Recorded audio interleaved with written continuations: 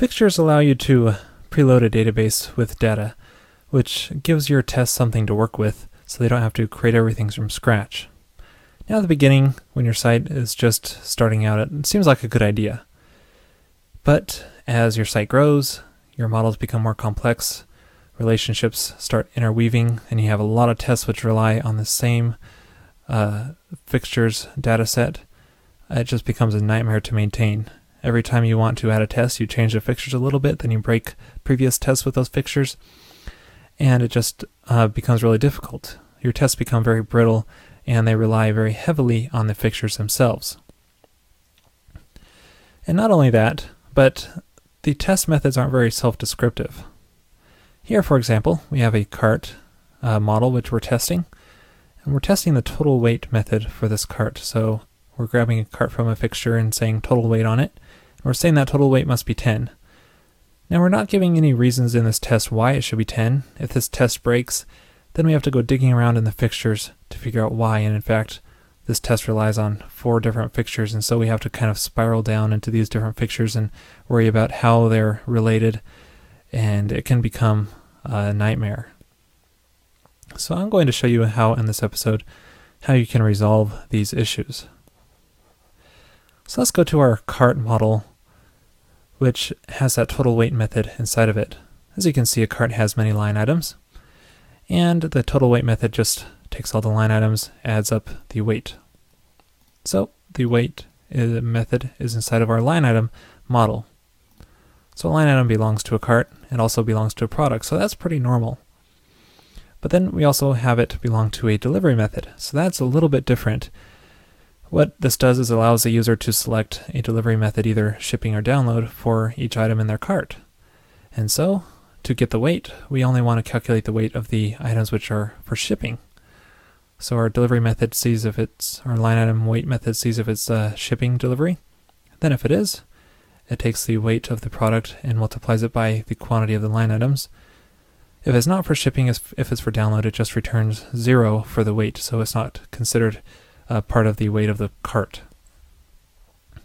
So that's how that weight method works for that line item.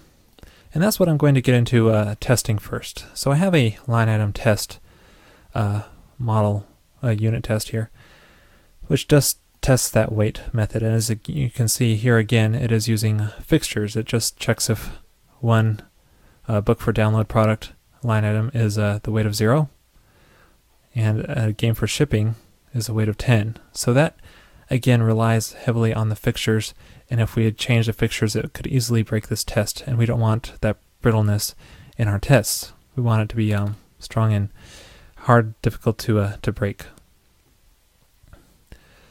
So let's rewrite these tests and not use fixtures at all. So we could do that with, let's say, test.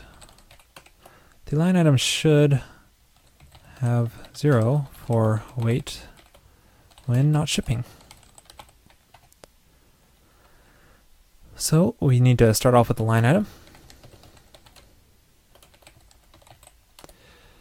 And for that line item, we need to tell this line item to not have the shipping delivery method. So we need to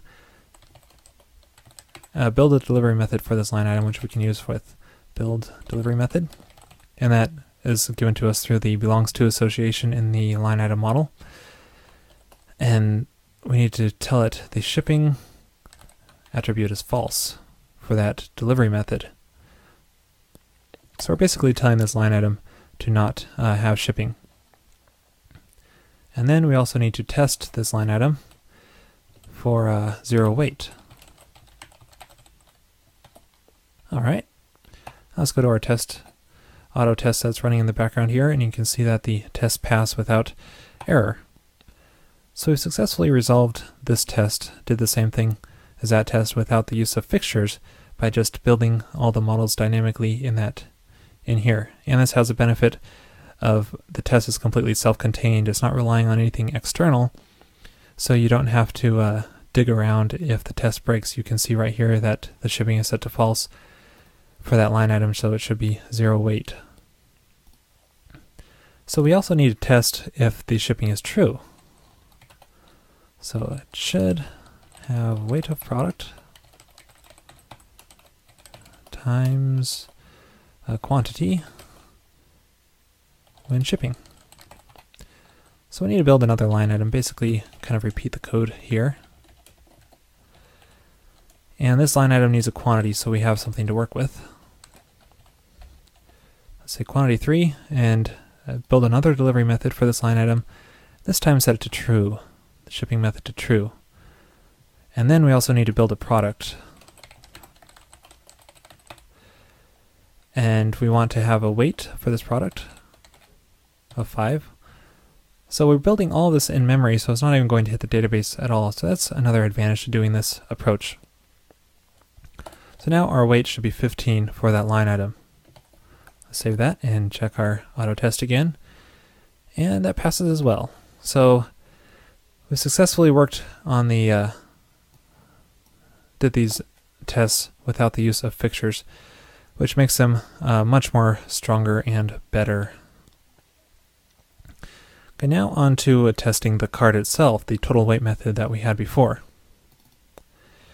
And this is a little bit trickier because this relies on even more more models, because first it starts off with a cart. So if we wanted to repeat what we did before with the line item, we first have to create a cart, then we have to create the line items for that cart, then we have to create the delivery methods for each line item and the product for each line item, and that can become a lot of setup code, which you generally want to avoid. You don't want much setup code. One way to avoid that is to use stubbing, which will allow us to override the weight method in the line item model so that it returns a static value instead of worrying about interpreting the weight based off of the delivery method and the product. So let's use stubbing for this. To do that, we first need to install the Mocha gem, which is a really great gem for stubbing and mocking. So just do gem install Mocha and to get that installed. And then you need to include it in your test helper. So you just do a require Mocha in your test helper. And then you just, and that will give you several methods for performing stubbing on the models and any other object, in fact. So let's start off with the cart model. Let me rename this just so it's a little bit more meaningful. Total weight should be sum of line item weights. Okay. So let's start off with the cart model, and then we want to build a line item of this on this cart model. So line items.build, which is provided by the has many association on that cart model. And we don't need to give any attributes to this. In fact, we just want to stub the weight method. So we can do that with stubs, which is provided by the Mocha framework. We want to stub the weight method and then have it return. That's a static value, so it could be anything we want.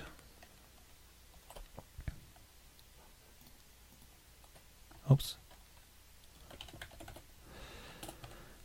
And let's create another line item that returns 3 as a weight. So now we have 2 line items in the cart, and the total weight should equal 10. And that's all you need to do. You don't have to worry about the delivery methods or the product models, because that's all hidden away behind the weight method for that line item, and that's stubbed out, so you don't have to worry about that. In fact, let's remove the fixtures here as well. So going back here to auto test, you can see that the test is passing as well. So that's a couple techniques on removing the fixtures on the tests when you're testing the model layer. There's only 1 week left on the Railscast contest. If you participate, you get a chance to win one of the fabulous prizes. You can find out more information at railscast.com/contest. Now remember, this is ending 1 week from now, so make sure to get your submissions in before July 27th, which is next Friday.